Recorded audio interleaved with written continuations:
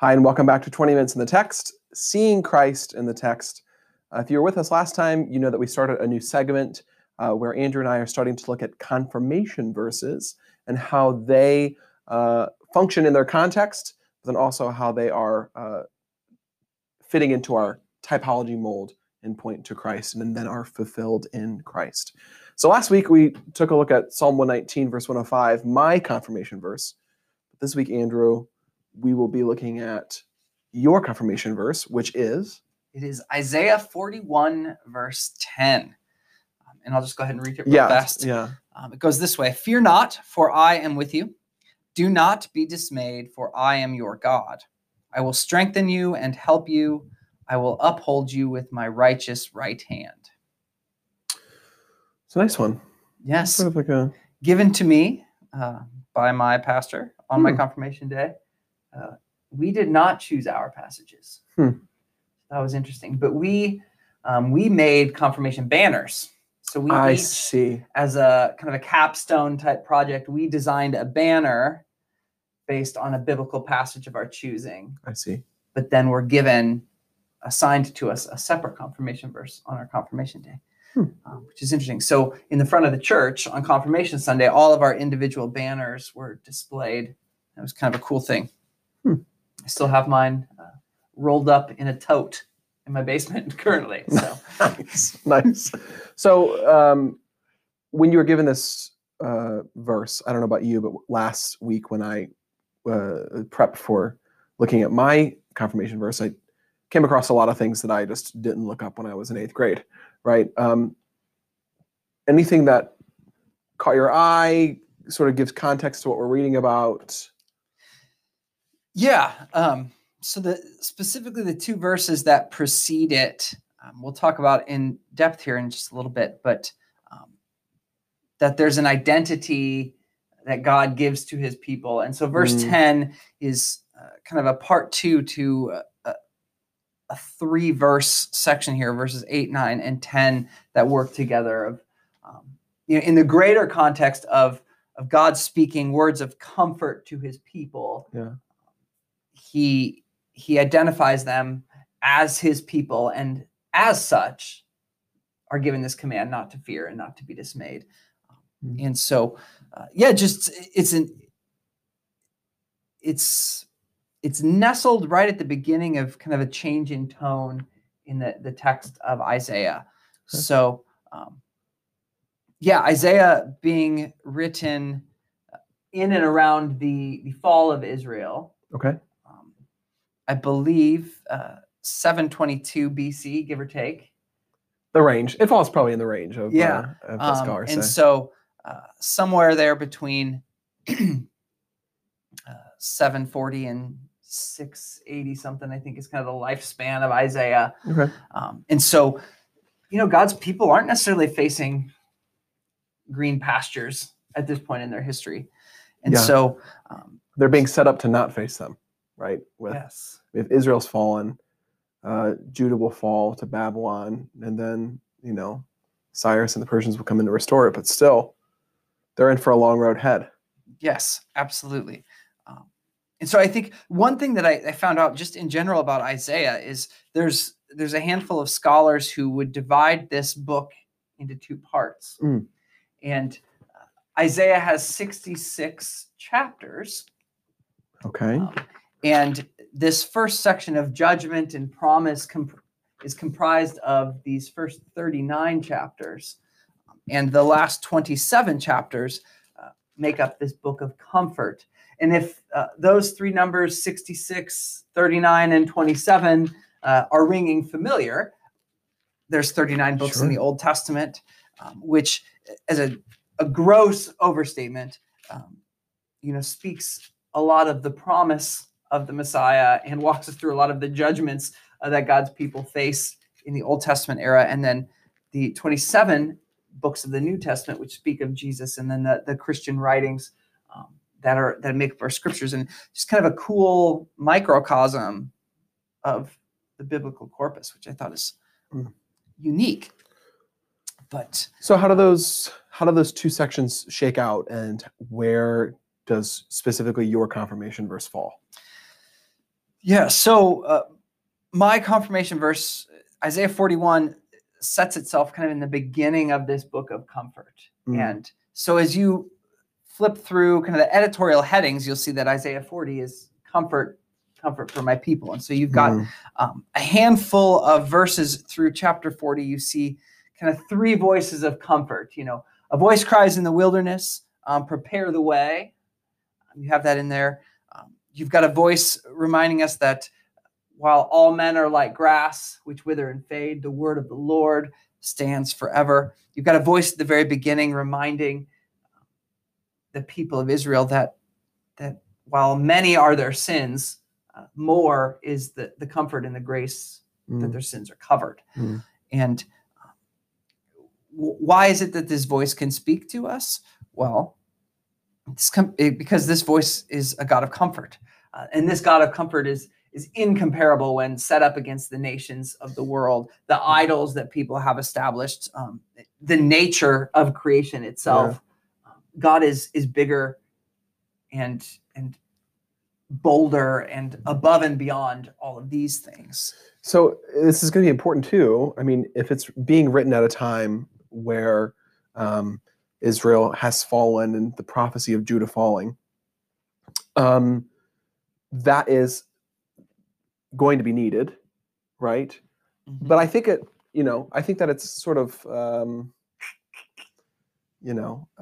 when the verse says "fear not," that is hard to do, especially thinking about the context, right? Yeah. I mean, at least if I was putting myself in those shoes, sort of God saying "fear not" while all of these forces are working against me and my people. How does that? Yeah, this is a great Christian paradox. Yeah. I mean, for Old Testament and New Testament Christians alike. Right. How do we sit in the truth of God's call, God's command, through the patriarchs all the way to fear not and to have no fear when over and over these words are spoken, when our eyes would tell us fear is what we should be doing. And yet the truth of God's word remains, because we know that the God who comforts us is the God who has and will and always will be our conqueror. The one that conquers nations, the one that conquers idols, the one that conquers sin, death, and the devil. And so as the text in chapter 41, builds on this idea of comfort for his people, it's going to set aside the fear of nations and the fear of the idols and the people outside of this, with God's people and the truth that in faith, absolutely, we can fear not because of who God is. So let's just real quick, let's pause, and I want to take us into this verse 8, 9, and 10. Okay. Do you have it? If you have it in front of you, why don't you, if you would, read those three verses for us? Yeah, so here's Isaiah 41, 8 through 10. But you, Israel, my servant, Jacob, whom I have chosen, the offspring of Abraham, my friend. You whom I took from the ends of the earth and called from its farthest corners, saying to you, you are my servant. I have chosen you and not cast you off.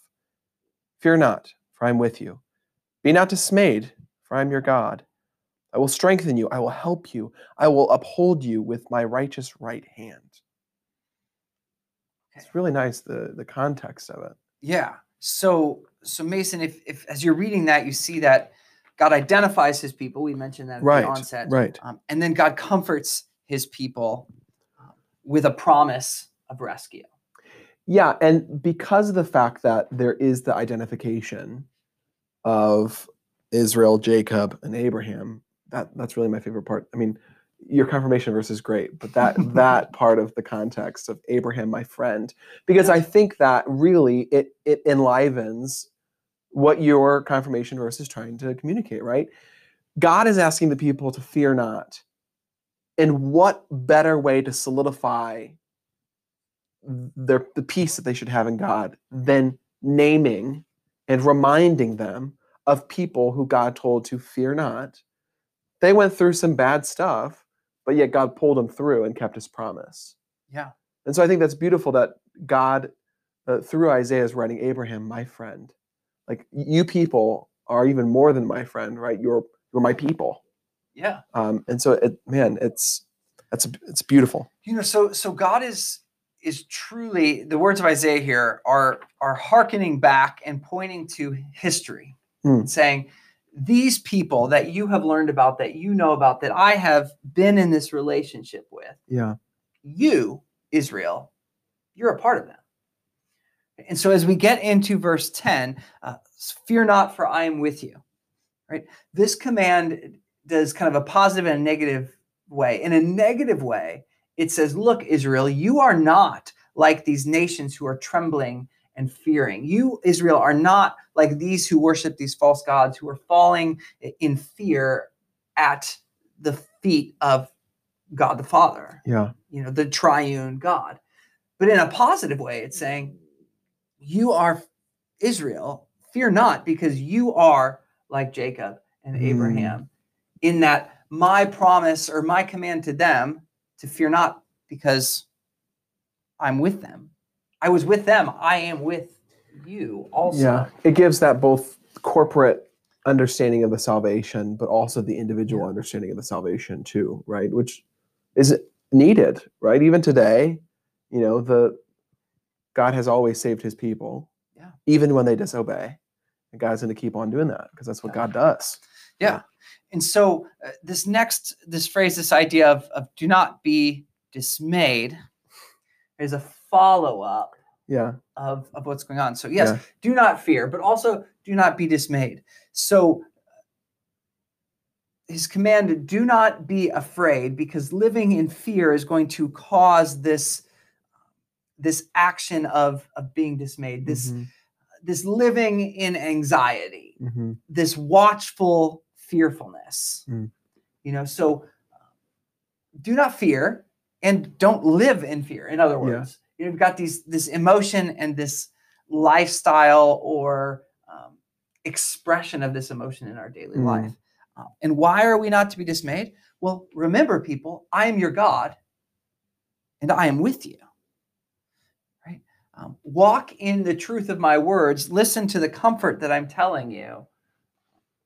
And this is how, even though your eyes see all this disaster befalling you, your faith, I am speaking to you in faith and saying, yes, but I am your God and I am with you in the midst of this.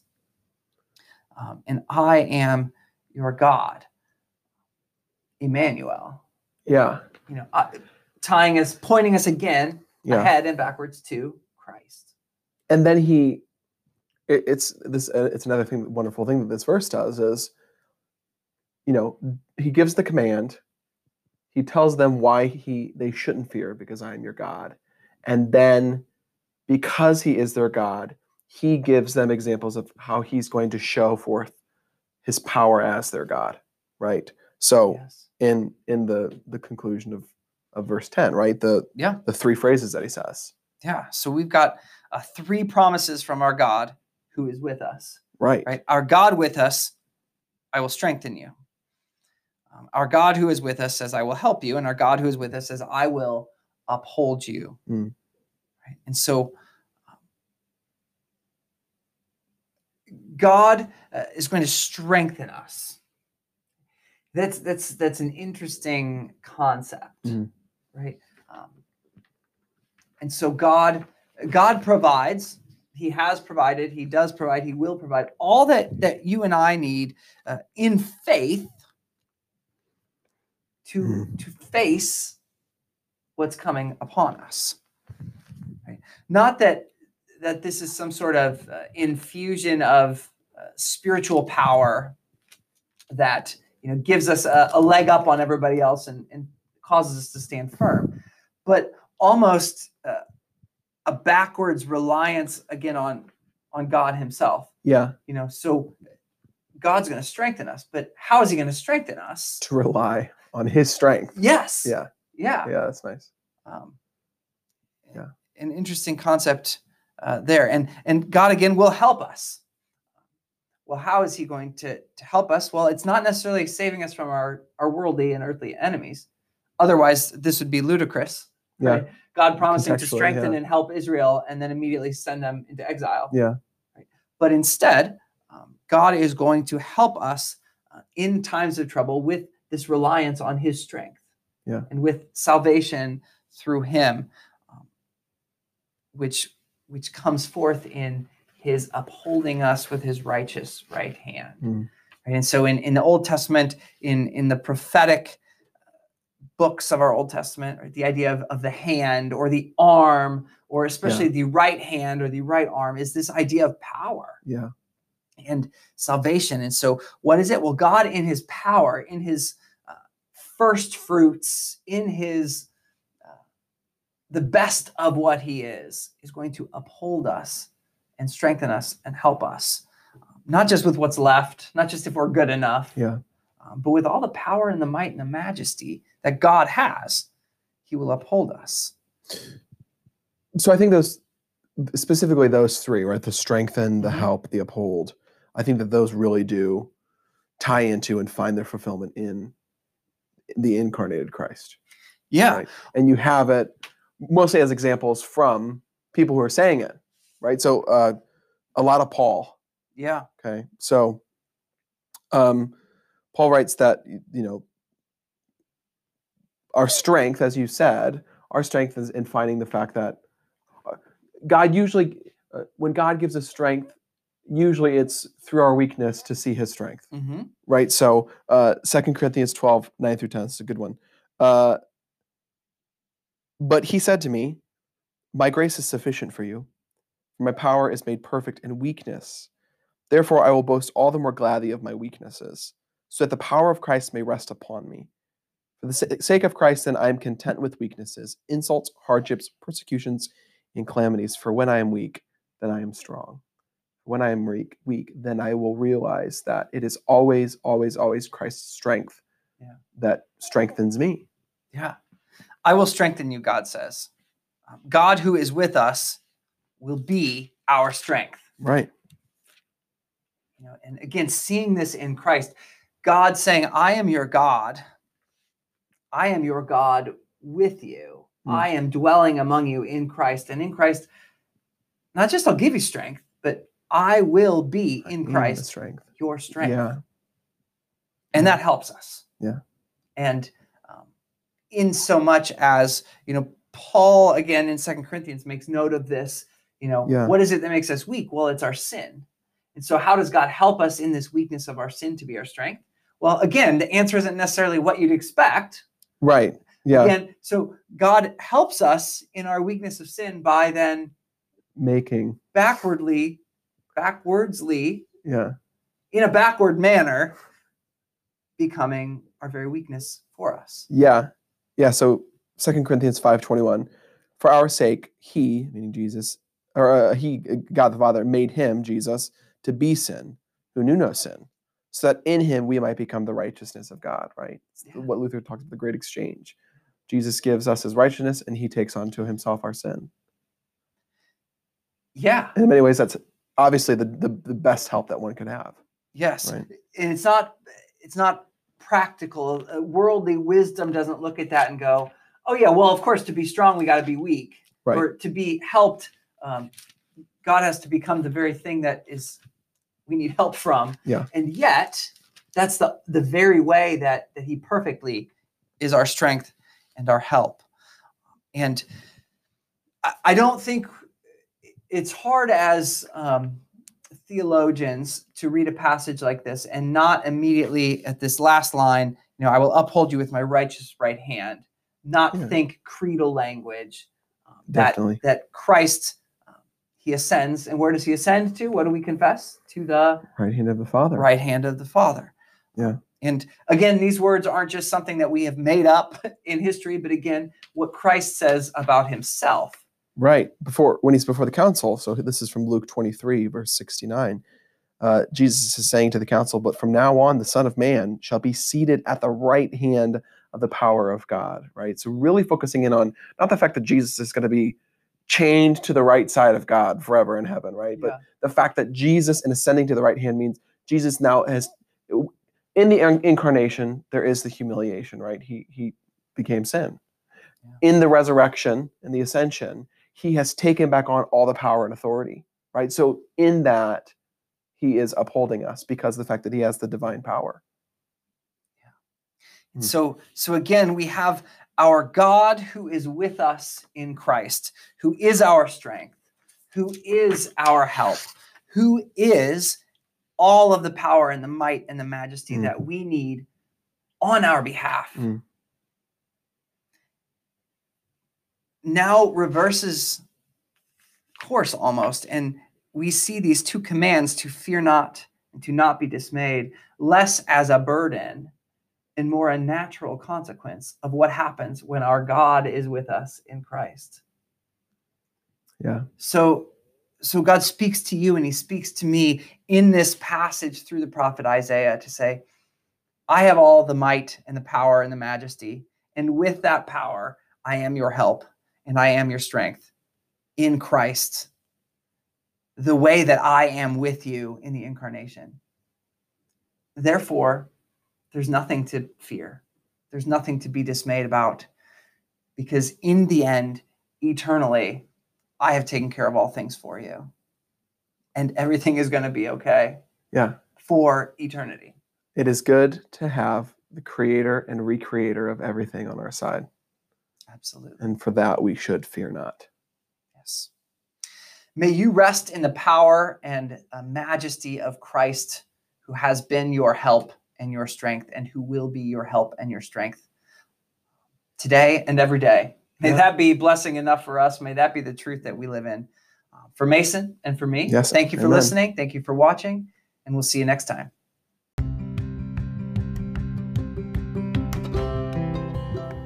"20 Minutes in the Text" is recorded and produced by Andrew Nelson and Mason Veith at Chapel of the Cross Lutheran Church in St. Peters, Missouri. Andrew and Mason are friends, theologians, and brothers in Christ who find great joy in sharing the gospel message. Join us for Christ's word, commentary, and conversation, 20 minutes at a time. We hope you enjoy the show.